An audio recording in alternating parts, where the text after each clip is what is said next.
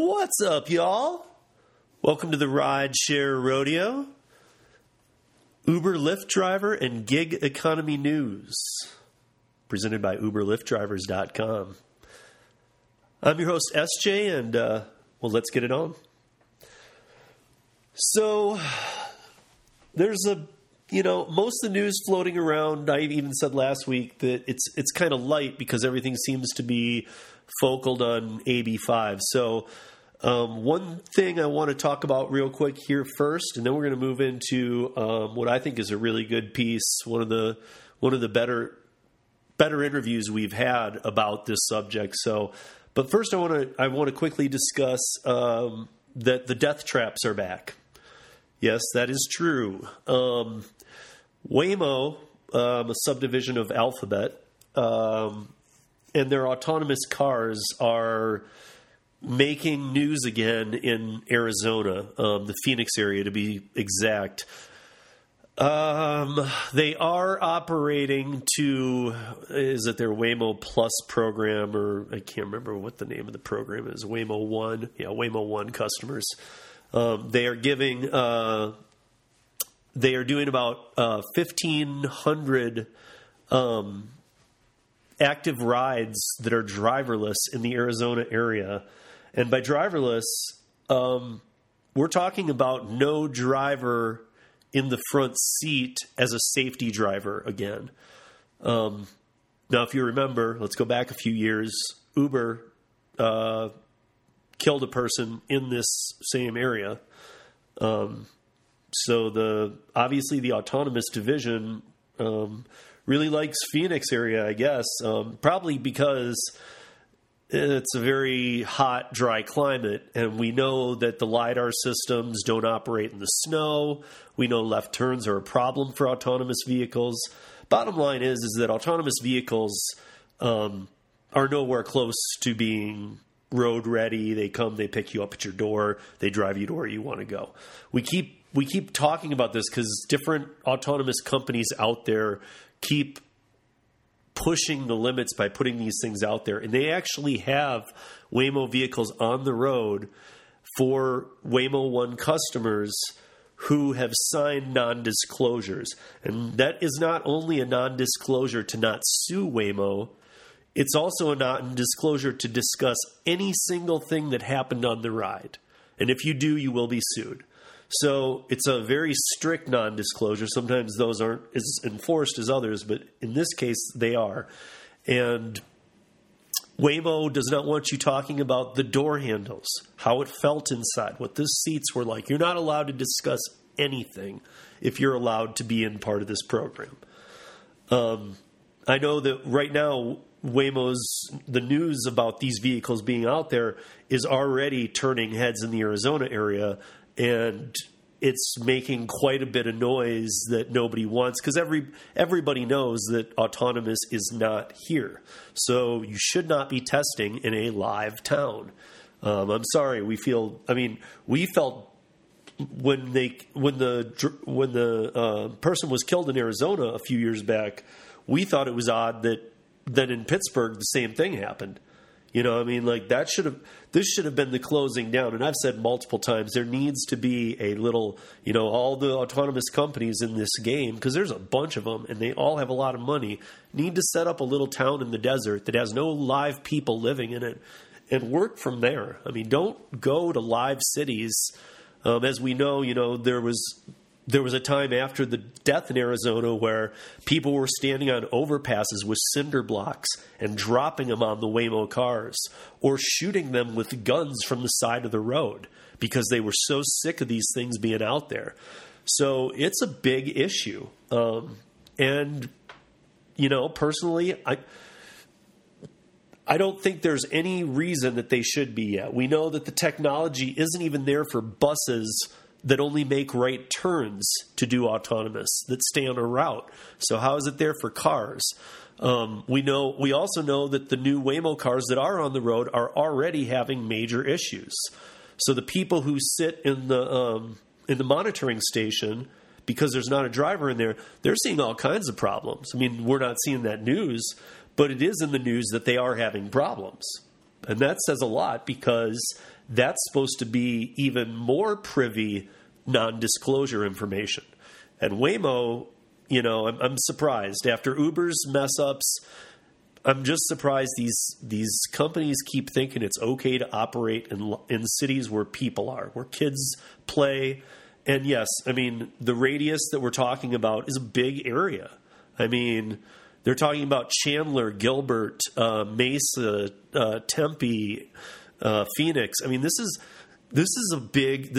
Yes, there are kids. There's college kids. There's elementary students. There's neighborhoods and pets, and it's ridiculous that they're doing this, especially given not one autonomous company is even close to a true autonomous vehicle. Now, right now, Waymo is training drivers who will be in the front seat to take over in case of an emergency where the car malfunctions. Well, that's what we saw when Uber killed that person in Arizona. So now they're operating these vehicles, and they're in Arizona, and they're no drivers in them, but they're training drivers to go back into the car for the next phase. So, okay. So really it sounds like they skipped a step because you should have trained these people first. The other thing is that we are watching a court case happen right now, or about to begin in February. The pretrial just happened, where the driver of the vehicle of the autonomous vehicle that struck and killed the person, that person 3 years later is now being sued, and Uber is taking no part of the lawsuit. They are stepping away. So it's the person who was I talked about this a couple of weeks ago. That person who was driving, who was the person supposed to take over in case of emergency, no matter what the facts, no matter what the other facts are surrounding this, it doesn't matter. That person's being sued, and Uber's not having that person's back. This person's going to lose everything if they lose this court case. So that'll be the end of everything forever for them. I mean, this is a many, many, many $1 million lawsuit. And this person is not a millionaire by any means. So we talked about this before. I don't understand what kind of people are signing up for this job knowing that these autonomous companies don't have their back, period. I mean, you probably have a little more weight than a rideshare driver who's kind of left to their own devices unless they're in what's called phase 3, actually picking up the passenger and having the passenger in the car until you get them to their destination, where you have Uber and your commercial insurance combined to cover you for any problems. Phase 1 and phase 2, phase 1 you're not covered at all, phase 2 you're partially covered. And again, we're going to be having Legal Rideshare on here next month to discuss this a little bit further, because they have a good grasp on phase 1, 2, and 3. And I want to go through it now, especially in the pandemic, as it relates to Instacart and things like delivery platforms like Uber Eats, Postmates, Grubhub, DoorDash. But, right now they don't have you covered. And basically Waymo has these cars out there, and they're already going to be moving to a next phase. I guess we'll see how that goes. I'd love to interview once they hire somebody, and I know that they'll be on a full disclosure. I'm sure if their passengers are, these people will be. But I would love to interview one of them.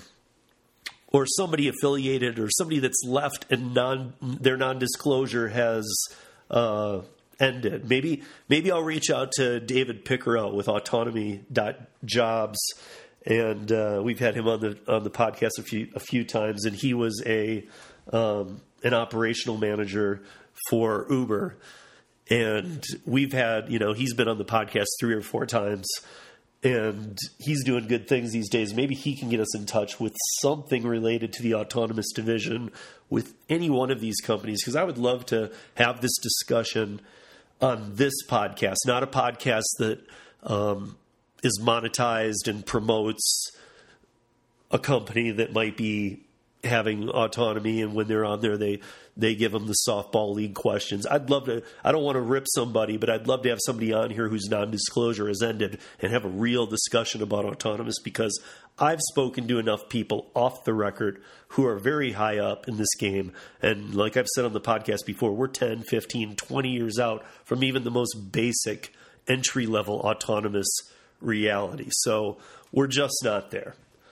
But for Phoenix, Arizona people, I say watch for these cars.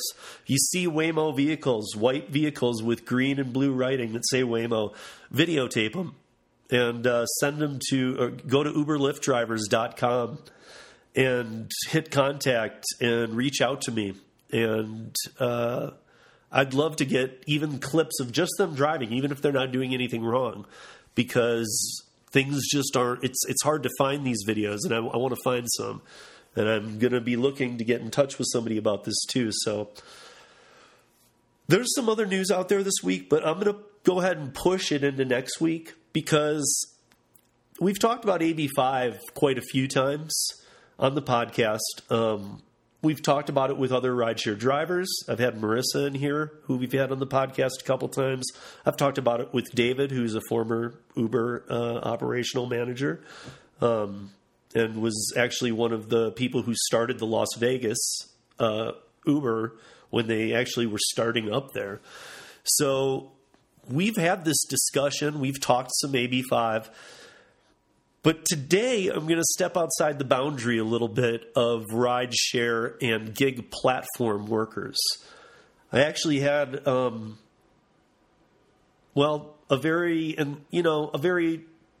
eye-opening interview with Gail Gordon. And Gail is the founder, owner, operator, producer, director of a nonprofit opera company in Los Angeles County. And she has had to fully shut down due to AB5. I have her on because not only was I doing the interview for a piece that we're going to do the week before the election, so I think it's 2 weeks from now, on both sides of AB5, but it actually ended up being a longer conversation. And even though she's not in our direct industry, she very much exemplified and showed major issues with AB5, especially her being a nonprofit and this being an opera company. And I think when you hear the interview, you're gonna really catch some new insights on AB5 if you've read some things or whatnot. This is an interview you should really listen to and listen to the things she says and the restrictions she'd be under. And well, I think we cover a lot of ground in there, so I don't think I need to preface it much more. So I'm gonna run that now, and then I'll come back on the other side and we'll see where we're at. But with that said, we're gonna jump in here and bring Gail on the line. Hi, Gail. Are you there? I am here. Okay.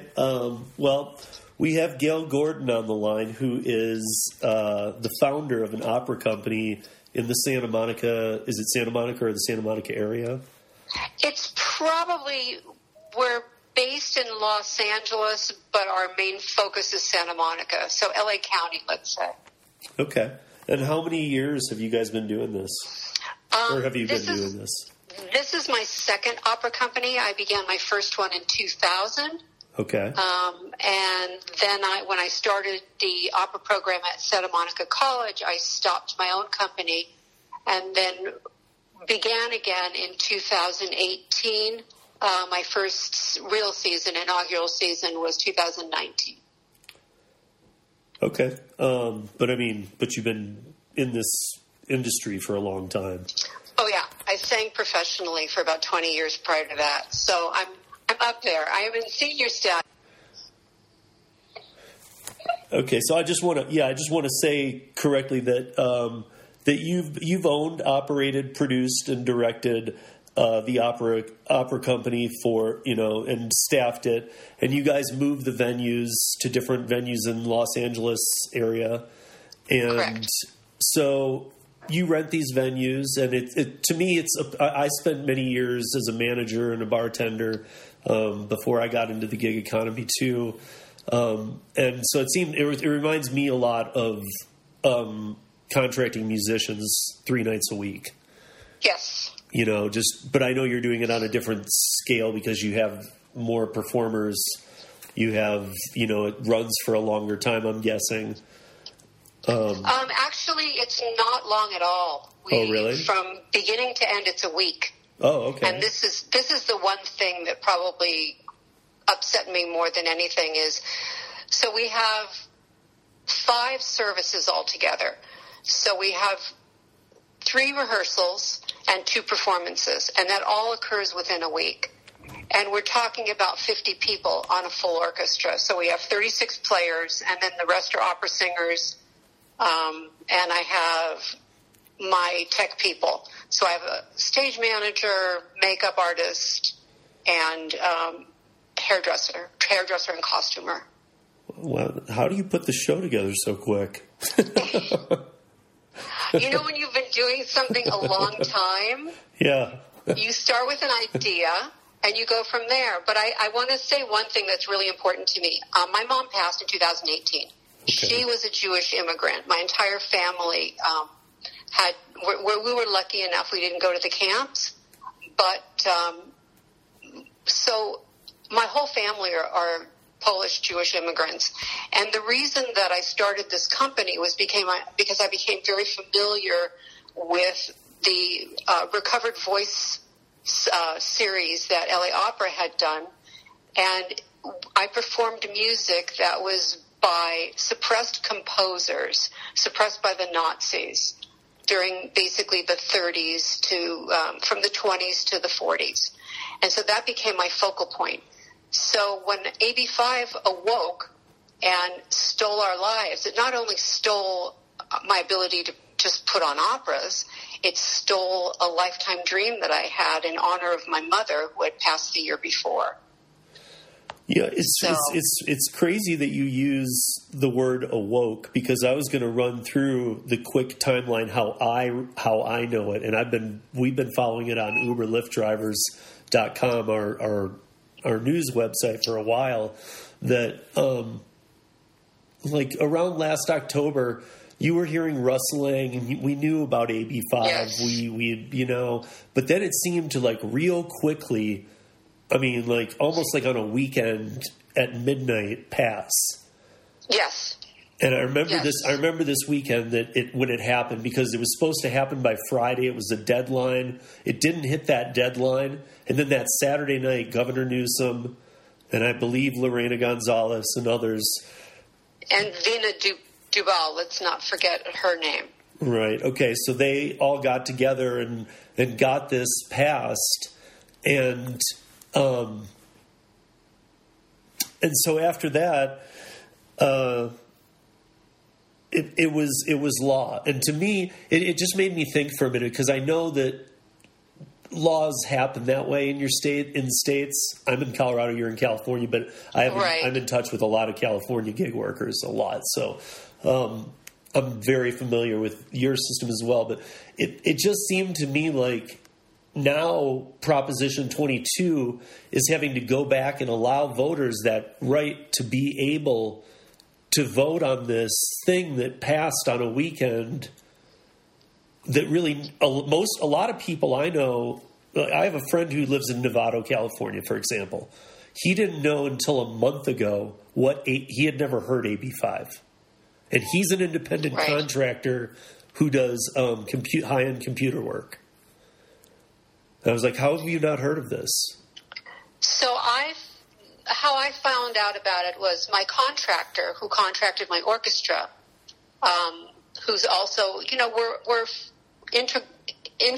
involved with the unions. Our orchestra are probably mostly union players. They, so we abide by union rules. So she said to me, there's this thing coming up. Do we need to worry about it for my December show? And I said, oh, it's not going to pass. You don't have to worry about this. We're not in that strata. It's not going to affect us. Sure. Come February, I had to have a board meeting to tell my board members what this would mean for me financially. And they all voted to discontinue the season. And then the pandemic hit. Well, and AB5 became law on, January 1st, right? Right. And then I was supposed to have a show in May. We met in February when I realized how much additional money we would have to come up with in that short a time in order to, quote unquote, become an employer for independent contractors that work for 1 week out of the year. Right, which compared to some of the other interviews we've done is a much. I love getting these different perspectives because some of them are full-time businesses where the story Right. still comes across as they can show me their perspective. Because when AB5 came into play in this and they changed the test to see if you were an independent contractor to the ABC test, Mm-hmm. it became pretty much impossible to be an independent contractor, even if by definition your picture was in the dictionary as independent contractor. You couldn't be one, Right. because there was literally no way to pass the ABC test. No, absolutely not. And I don't know any classical musicians who are able to survive on 1 gig a week. Then there's that other rule, the single performance. There's a single performance, I'm missing a word, in the new abridged version, the AB 2257. Correct. We're not allowed to do more than 1 show per week in the same venue. So if you're touring, that's fine. But if you're a resident company, you're screwed. There's nothing you can do about it. Sure. I mean, if you got everybody ready and you're relying on that week of money and doing 5, 6, 7 shows, yeah, I mean, you're not going to be able to get by paying all your people with 1 day's work. No. Even at independent contractor status, you wouldn't be able to do that. And I wouldn't get any ticket sales. I mean, as most of my money, because I'm a nonprofit, most of my money is raised through grants and fundraisers. But the ticket sales still do account for a portion of it. And that's it. Well, one day of ticket sales is not going to pay for my costumes. Yeah, absolutely. I mean, I'm not looking at your books, but that makes total sense to me. I'm happy to send you my tax return for that. No, I mean, trust me, I've talked to enough people where I fully understand where the hit has been, and that during this pandemic, it couldn't have been at a worse time. Right. Because I know people in other fields too. Like the way I remember this is that AB5 passed, and so we started almost immediately hearing the word carve out. Yes. And so we heard, I remember almost immediately there was what I consider there was 3 carve-out levels. The first carve-out level was like almost immediately like anesthesiologists, because almost 90% of them don't work for hospitals. They're independent contractors. Right. So they were only going to be able to be allowed to do a certain amount of procedures per hospital per year. So they were carved out. Then this was carved out. And in Carve Out 1, it missed so many big things. Like, I remember the biggest one that I know is I know a lot of reporters. And each reporter was only going to be allowed to do 30 articles per publication. 35. Yeah, 35 was the cap. But lawyers were carved out. Doctors were carved out. Right. Look, they were all carved out in Carve Out 1. Yeah, exactly. Right, especially exactly. Lawyers. Right. And then in Carve Out 2, they got back to the writers, and they actually started carving out a bit of that, but then you left out, like, interpreters. Interpreters, yes, interpreters. Which is a big, that's a huge growing thing, and those people were totally forgotten about. I've talked to a few, and they're really limited on what they can do as well. I know that with 1.5 million gig workers in California, there's,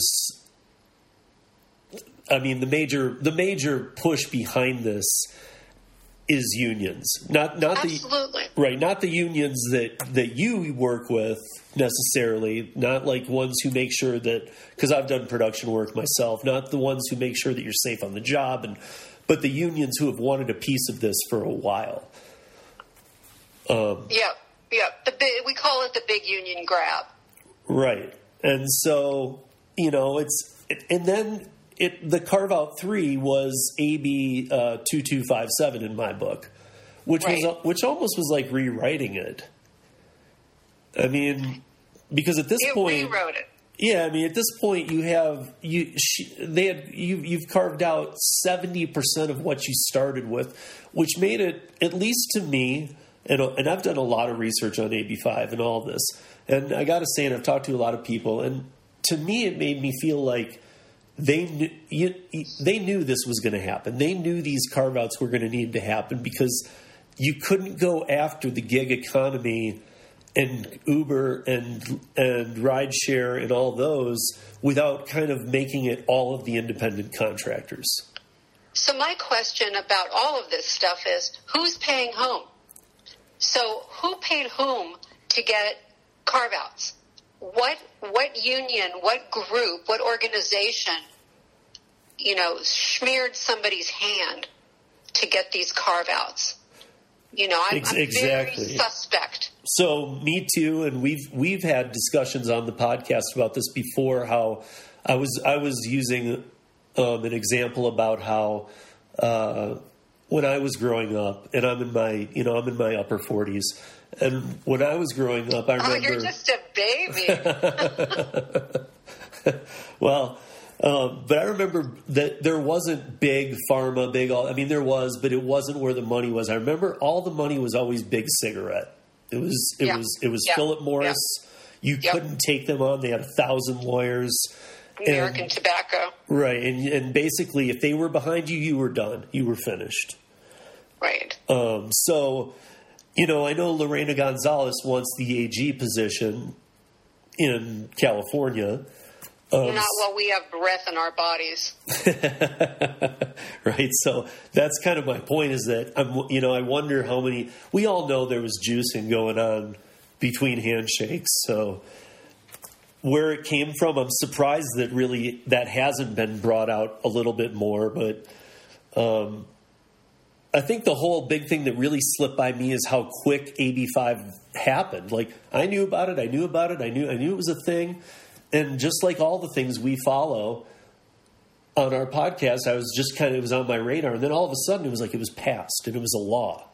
And I was like, what is going on here? And then now, I mean, you can't Google just the word gig without on the first page getting hits saying, the decision of Prop 22 will decide the future of the gig economy. I was thinking about this earlier today when I knew I would be speaking to you. And what I honestly don't get is why the net was even cast. If they were so concerned about Uber, Lyft drivers, Postmates, DoorDash, all of the people who are just trying to make a buck like the rest of us, if they were so concerned with just those organizations, why did they come after the rest of us? What in the hell is that about? I just don't get it. The only thing I've been able to come up with is that they couldn't do a bill that just went after gig platforms. They had to either go after all gig workers or none. That's why I honestly believe the carve-outs were almost planned. I mean, there's no way that they were going to say to an anesthesiologist, sorry, we're just going to cut your money into 20% of what you usually make a year. Right. But the AMA has a lot of money. It's not like it's a poor organization. No, just like, right. I also know that the strippers union has been working with Lorena since day one to get to make sure that they have a carve out. Right. Yeah. So I know there are a lot of unions. I don't know, like photojournalists. I'm not very clear on the different gradations of journalists that got screwed and who are still being screwed, while the other ones are fine. I don't get where those divisions are made. The thing that I do know is that small business owners are eating it in the shorts, and EDD is coming after everybody. Yeah, I know that. And Newsom is holding on to that $20 million, which people need for their livelihood right now because they took away our ability to make a living. Right. And they're going to come after these mom and pops. What the hell? I thought this is the United States. All of a sudden, we're living in socialist Russia. Right. And, back to news reporters, I know people who write for multiple publications, and they were getting letters from, like, the Chicago Tribune. Well, that's probably not a good one because they're owned by a bunch of newspapers, but the Miami Herald. So they were getting letters from them. They've been writing for them for 10 years and saying, hey, because of a recent law change in your state, we can't have you writing articles anymore. And that threw me, too, because I was thinking, that's a paycheck coming from Florida. Right. Why would that even be affected here? Because nobody really understands the law, so I think they're afraid to get connected with anybody in California.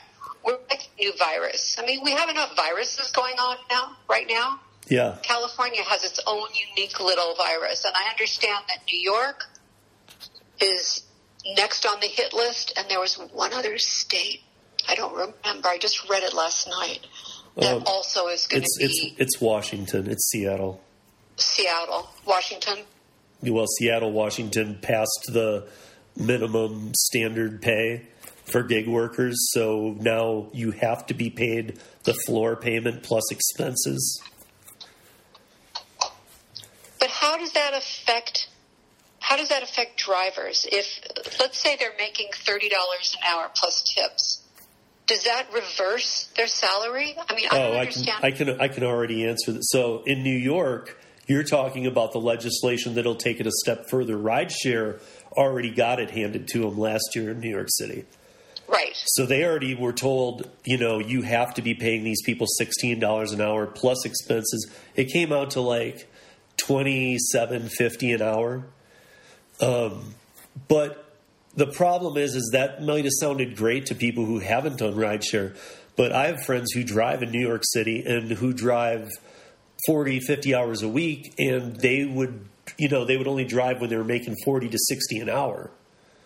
So to them, it was like, well, that's all I'm going to get, and that is what happened. It wasn't like some hours they made more. They made the bare minimum every hour. And so the good drivers I know have just quit. They've just stopped out there because even though it sounds, again, like a lot, that you got to take the expense part out because you are putting wear and tear. You got to put gas in the car and all this, that, the other, insurance. So if you're counting the expense money as money you're making, you can't do that because all you're really making is the $16 an hour. And to that, I always put down the gauntlet, even with the California AB5 of, if all you want are health benefits and minimum wage, just go get a job. I mean, I've said this 100 times. You can go get a job and be hired today and probably start tonight if all you're looking for is minimum wage.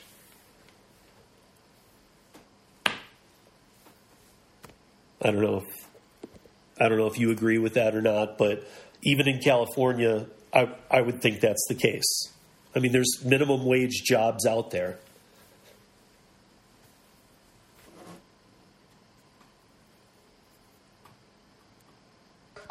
And sometimes when a plane goes overhead, it takes us out at the knees. Oh, okay. But what I was saying is that I know there are a lot of moms, a lot of people of color that are a lot of single moms who are taking care of their kids, who are taking care of their aged parents, who need the flexibility in their schedules.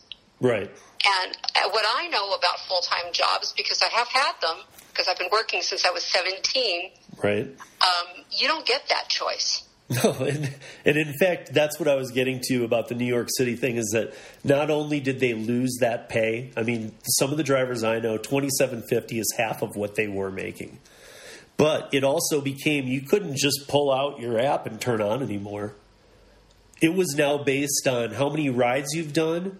It was a formula of how many rides you've done, how many, what your rating was, and it kind of tabulated at what point you get to choose which 4-hour blocks you wanted to drive that week. And I know people who were driving 40, 50 hours who were lucky to get 20 after this passed, and they were getting crappy shifts. They were being told where to be. There's no more acceptance. You don't get to look at it and go, that feels a little sketchy right now. I'm not going to accept that one. You have to take every ride. I mean, people have to remember that it's with AB5, you're not just going to be able to flip on, flip off whenever you want on the apps and make minimum wage. These companies have already looked at franchise models. I mean, you probably are aware that Uber and Lyft literally, and it wasn't an idle threat, they were going to pull out of California until after November 3rd, and California caved that day and said, no, we can't have that kind of disruption in our system. Same with Elon Musk. When Lorena went after Elon Musk and told him to go screw himself. Right. So, it feels to me like even the state on some level, I really don't know where all this is going, because, they talk about the $200 million it's costed or how much DoorDash and Uber and Lyft have spent on all the measures they've taken, but that's about the same amount it costs to get AB5 passed. I'm not surprised. And so really, I mean, let's call it a wash. And for what? Because I feel like, when Proposition 22 was first put out, first of all, my dad taught me when I was young that when you're voting, always be careful with propositions because they're worded weird. So if you feel like you're just not getting it, read it 3 times. If you're not getting it, vote no on it, because you don't want to vote yes for things you aren't sure about. So Proposition 22 came out and it was worded okay enough where you could kind of get it. Now it has a new wording where I don't have a ballot in front of me, obviously, from California. Oh, I just dropped mine off. But you probably know it had a weird wording to it on Proposition 22. But will Proposition 22 help you out? If it starts to cave in the feet of AB5 or AB 2257, if there is sort of a backlash and maybe Newsom will wake up and realize that he's created a monster and it needs to be repealed, that's what we're hoping. And, we've created a fraternity, as it were, of gig workers, independent contractors. I know people now that I've never known in my life, and I would never know for any reason other than our common goal of repealing AB5. Sure. I mean, I'm pretty active on Twitter. I've met a lot of amazing people who may not vote the way that I vote. A lot of them are Republicans. I've been voting Democrat my whole life. Sure. In this election, I'm still voting Democrat. In California, not so much. I think there needs to be a balance in life. Yeah. We do not have a balance. The Democrats have run away, they've run away with the asylum. Yeah. I'm an independent voter, always have been, but I do it because I don't like mudslinging commercials. I don't like any of that. And this year is a perfect example. We're not even hearing about what anybody wants. It's just what the other person does bad. I'm a big hater of that. So I always go to their websites and see what they stand for, and I really, I was joking around with some friends the other day saying that, at debates and stuff, they need to start having lie detectors. Oh, absolutely. And just have them hooked up. And if you're not willing to be hooked up, then no debate. I agree. The fact checkers. Right, but that would be the fact checker. I mean, it would buzz red. It would show you just lied live. So my husband and I watched The Circus. I don't know if you watched The Circus on Showtime. HBO. Yeah. And they had a big section on the Lincoln Project. Mm-hmm. And my husband turned to me and he said, if they become the third party, we are with them. Because we're not extreme right, we're not extreme left. I mean, when you get older, you kind of settle somewhere in the middle with social consciousness. Right. And I mean, I pay a ton of taxes anyway, so, whatever. But I want to know that I'm not being told what to do in a free society. Sure. That I can make my own choices based on the IRS, what's real and what I'm allowed to do, and my consciousness.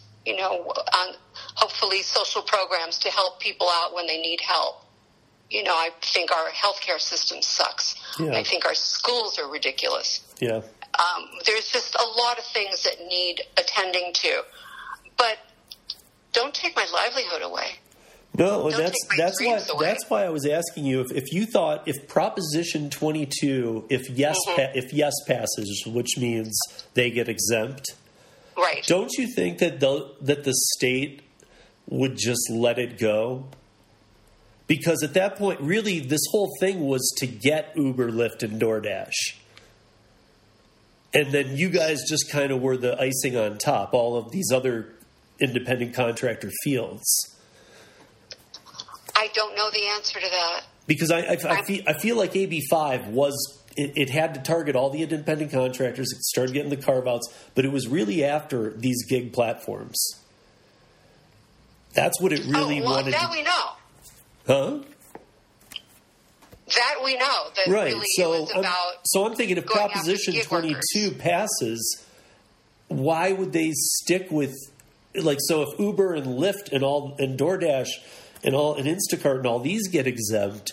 Why would they even bother with a nonprofit opera house? I think it's a matter of, at this point, of pride. Yeah, but I mean, they're going to look.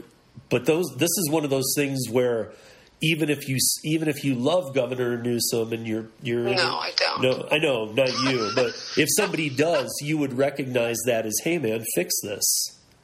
Yeah. I mean, enough. You were after these gig companies. They beat you. Let this go. Stop punishing writers. Stop punishing freelancers. Stop punishing nonprofit opera house operators. I am praying that we get more conversation happening, that when Yes on 22 passes, that will allow us more time to be listened to. I don't know what's going to happen. Lorena Gonzalez is a heartless woman. Right. And she gets paid a shitload of money from the unions. Yeah, oh yeah.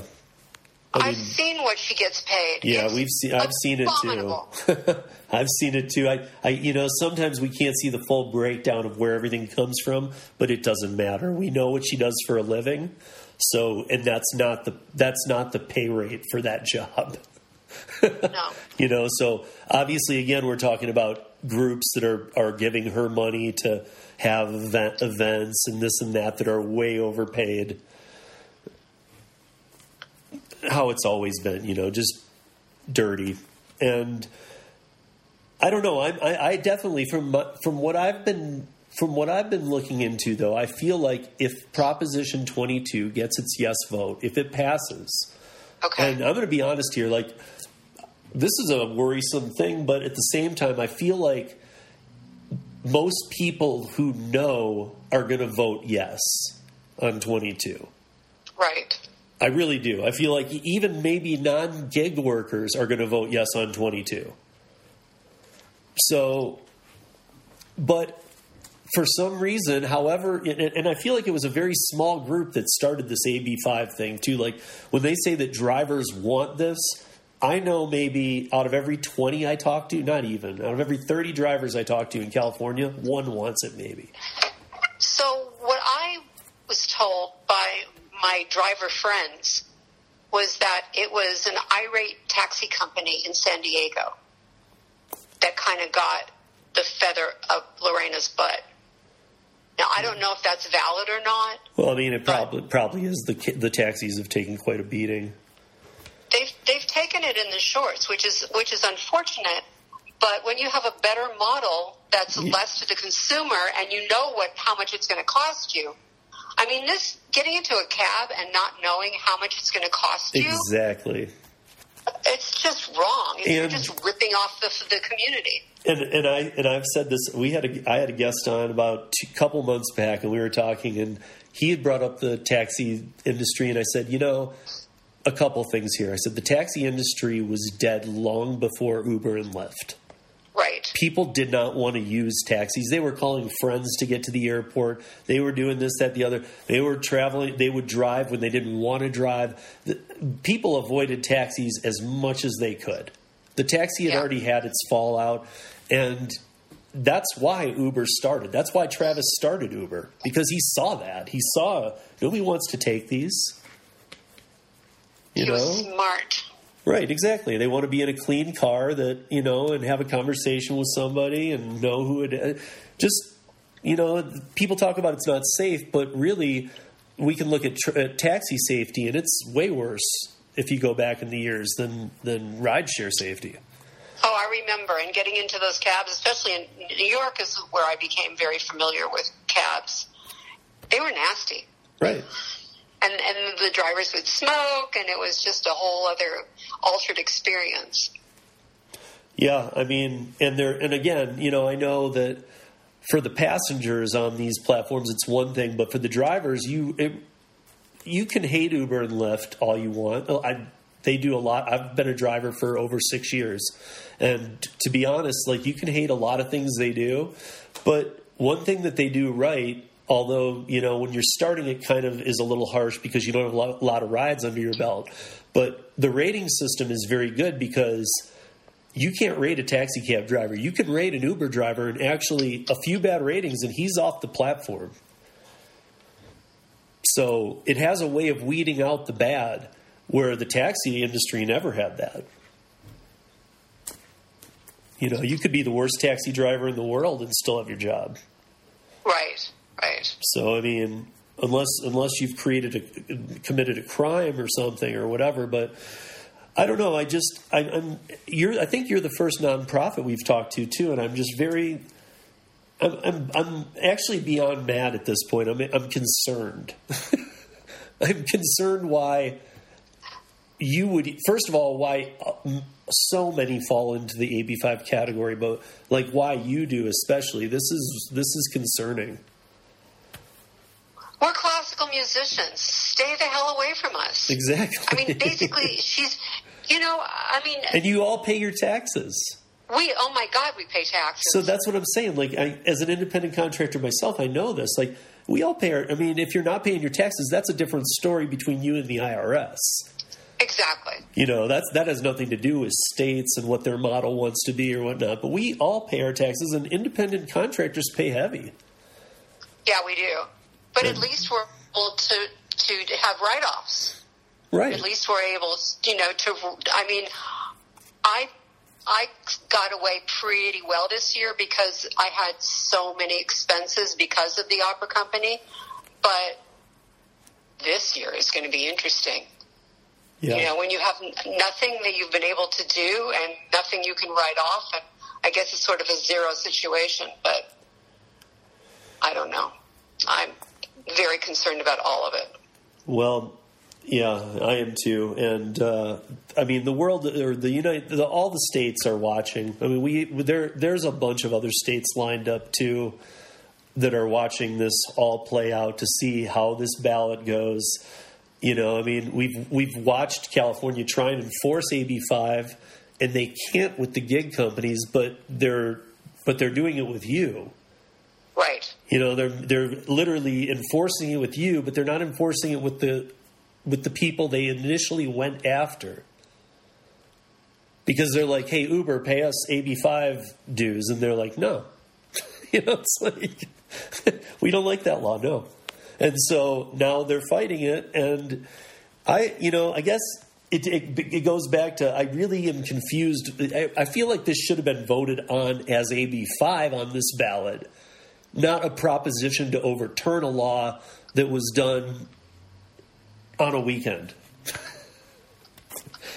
I feel like your state didn't really have a say in AB5. We didn't get to vote on it. Of course not. Right, and it just was law. January 1st, this is law. Okay, well, Yeah. you just ended a bunch of careers. You just destroyed a bunch of businesses.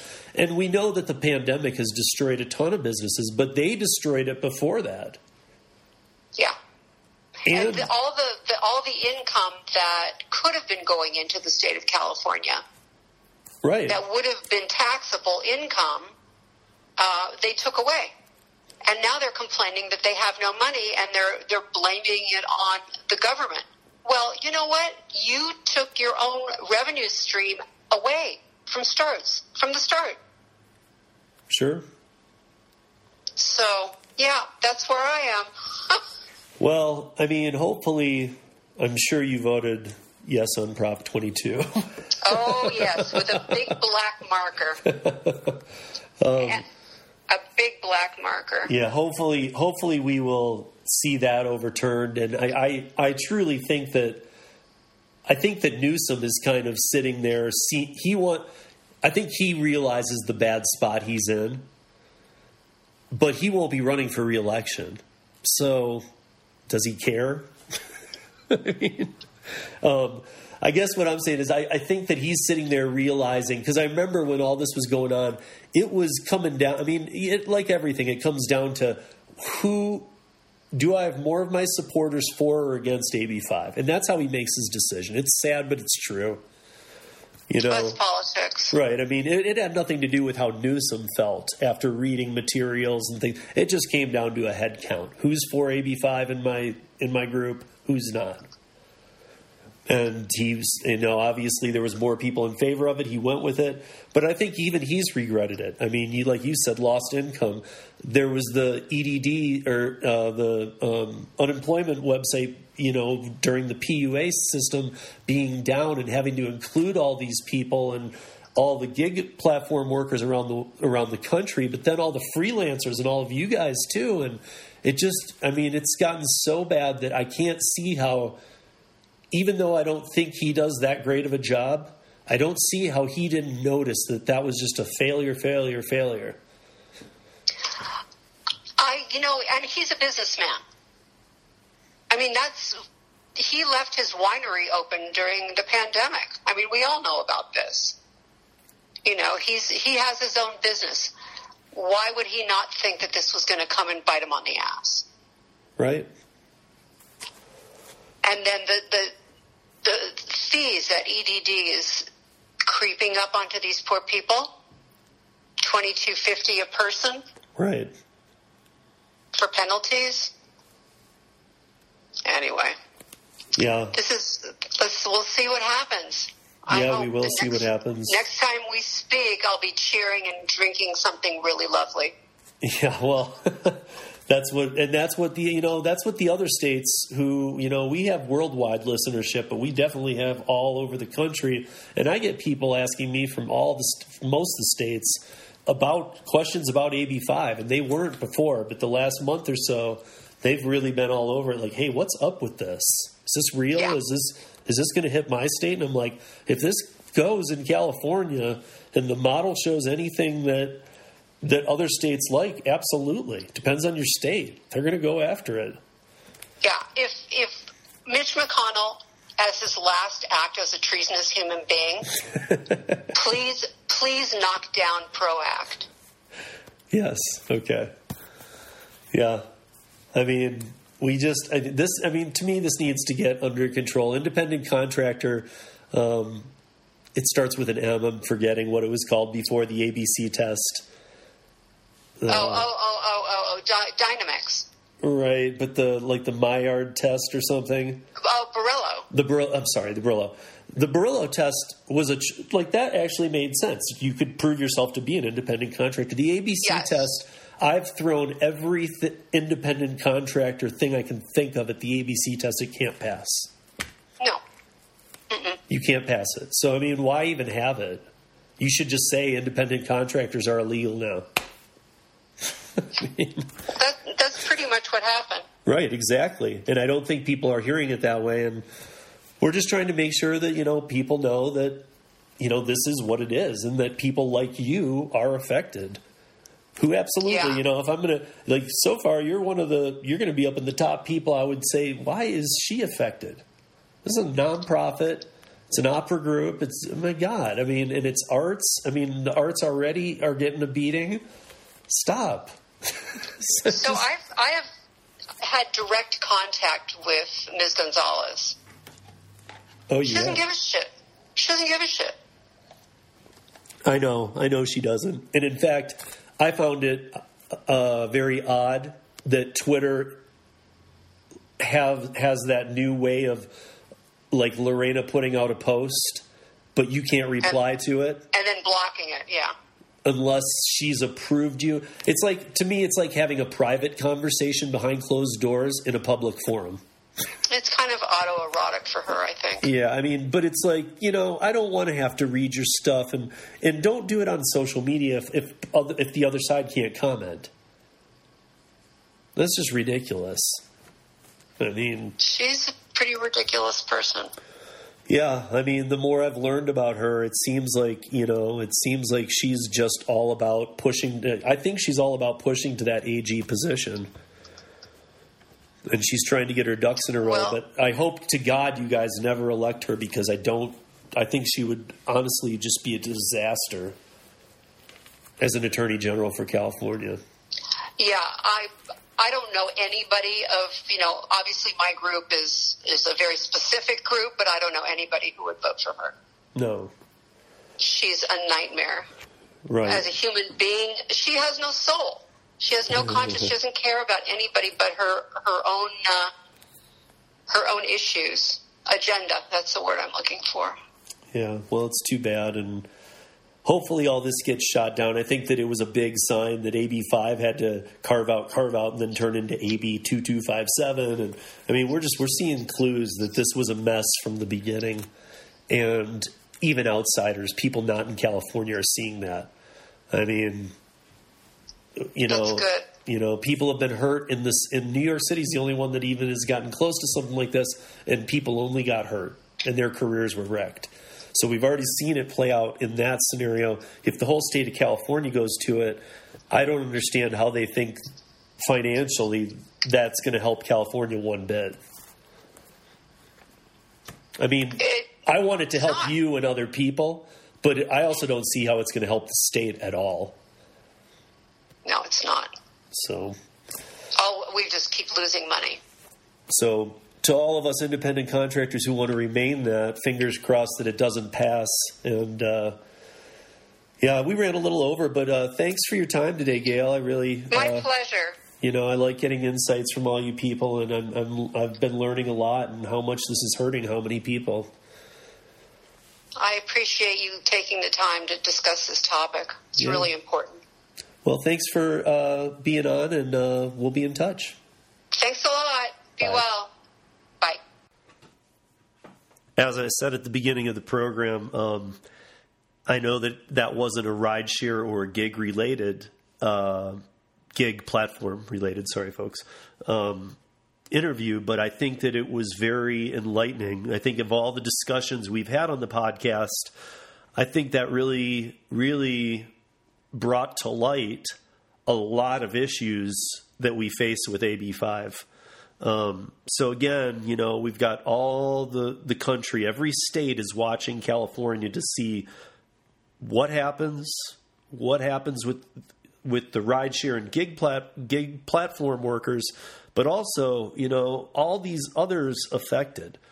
So, I guess we're going to see, as Gail and I talked about, what will Prop 22 do if the yes vote pushes it forward and the gig platforms become exempt from AB5. Does AB5 or now AB 2257 become diluted? Is it just a wash and it gets called? Because it would be very hard for me to understand how that law would stay in existence if Prop 22 passes. Because people like I was just speaking with Gail, who of all people should not be affected by this. I mean, I think that everybody listening, pro AB5 or anti AB5, you should see that this person, Gail, and her nonprofit should not be affected by this law. Period. I mean, no matter what side of the fence you sit on this one, and as you all know, I try and show both sides of everything, but this is a hard one to see the second side on. To me, nonprofit right off the bat became, those should have been in the carve-outs. Why go after an opera company? She's already having to deal with this in real time. I mean, this isn't, what will happen, like the rideshare companies who are not obeying AB5 and are saying, no, we're going to wait for the vote. And then when push came to shove and California said, okay, well, you can't operate after midnight tonight. And their response was, fine, we will be closed at 11:59 p.m. tonight. And then an hour later, the state of California came back and said, well, let's just wait till the vote. And I know there's court cases and things coming up, but that's essentially what happened. California threatened the rideshare. The rideshare said, we'll just leave until after the vote. And California came back and said, wait, we can't have you affect our economy like this. However, they have the time to go after a nonprofit like Gale? I don't think so. Crazy times. Anyway, folks, next week we don't have any guests, and we will be back with just a week of news. And we will pile on the news that I had from this week, too, so we'll roll through a whole thing. But I thought this was a very important piece to play in its entirety.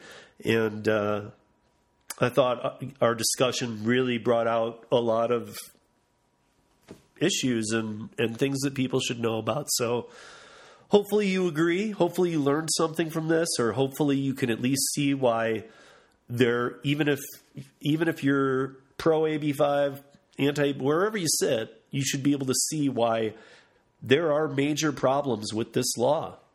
There are problems with it's been carved out 3 times. There are problems with the fact that, this very much seems like a big money push to Lorena Gonzalez to get her into her AG position and make her a lot of money in the meantime. I mean, we've all seen it. It's out there. You can Google it, or you can get on Twitter or any of the social medias and look up Lorena Gonzalez. And if you might find some groups are locked down in Facebook, but on Twitter they're not. And you'll be able to find documents that actually show you what she makes in a year. Now, as an assemblywoman, I'm going to just say this. I know for a fact that's not the salary. I'm not going to give out a number here, but you're going to see how it's not even close to a salary that an assembly person would make in any state. That said, we're going to wrap it for the week. I'm at an hour here. I'm just crossing over, and be good to one another. Do something good. Do a neighbor a favor. Call an old friend. See if somebody if you're doing a grocery trip with all the COVID cases going up, see if your neighbor just needs a couple simple things. If you're making a big store trip, but try and do something good. Try and do something positive for yourself. I know these stay-at-homes are coming back a little harder in a lot of states, and make sure that you're finding ways to exercise and keep your mind out of the news. If you really need to keep up, then maybe, like I said last week, try a newspaper and stuff. I'm trying to keep away from most TV stuff. I do find myself needing to catch up a little bit. So there's a couple of things I watch, but I'm trying to, grab a newspaper if I'm by one or something. And that's not something that I always did, but it's a much easier way to digest the news. I really think it is. And until this election passes, unless you really love one side or the other, just going at the other sides without telling anybody what their platform is about, but just attacking each other. So just bringing out negative energy in us during a pandemic, which none of us need. Our systems are already in overload. Try new things, maybe try and step away from the news a bit if you can. And stay safe. And I'll see you back here next Tuesday or next week on the Rideshare Rodeo. Peace.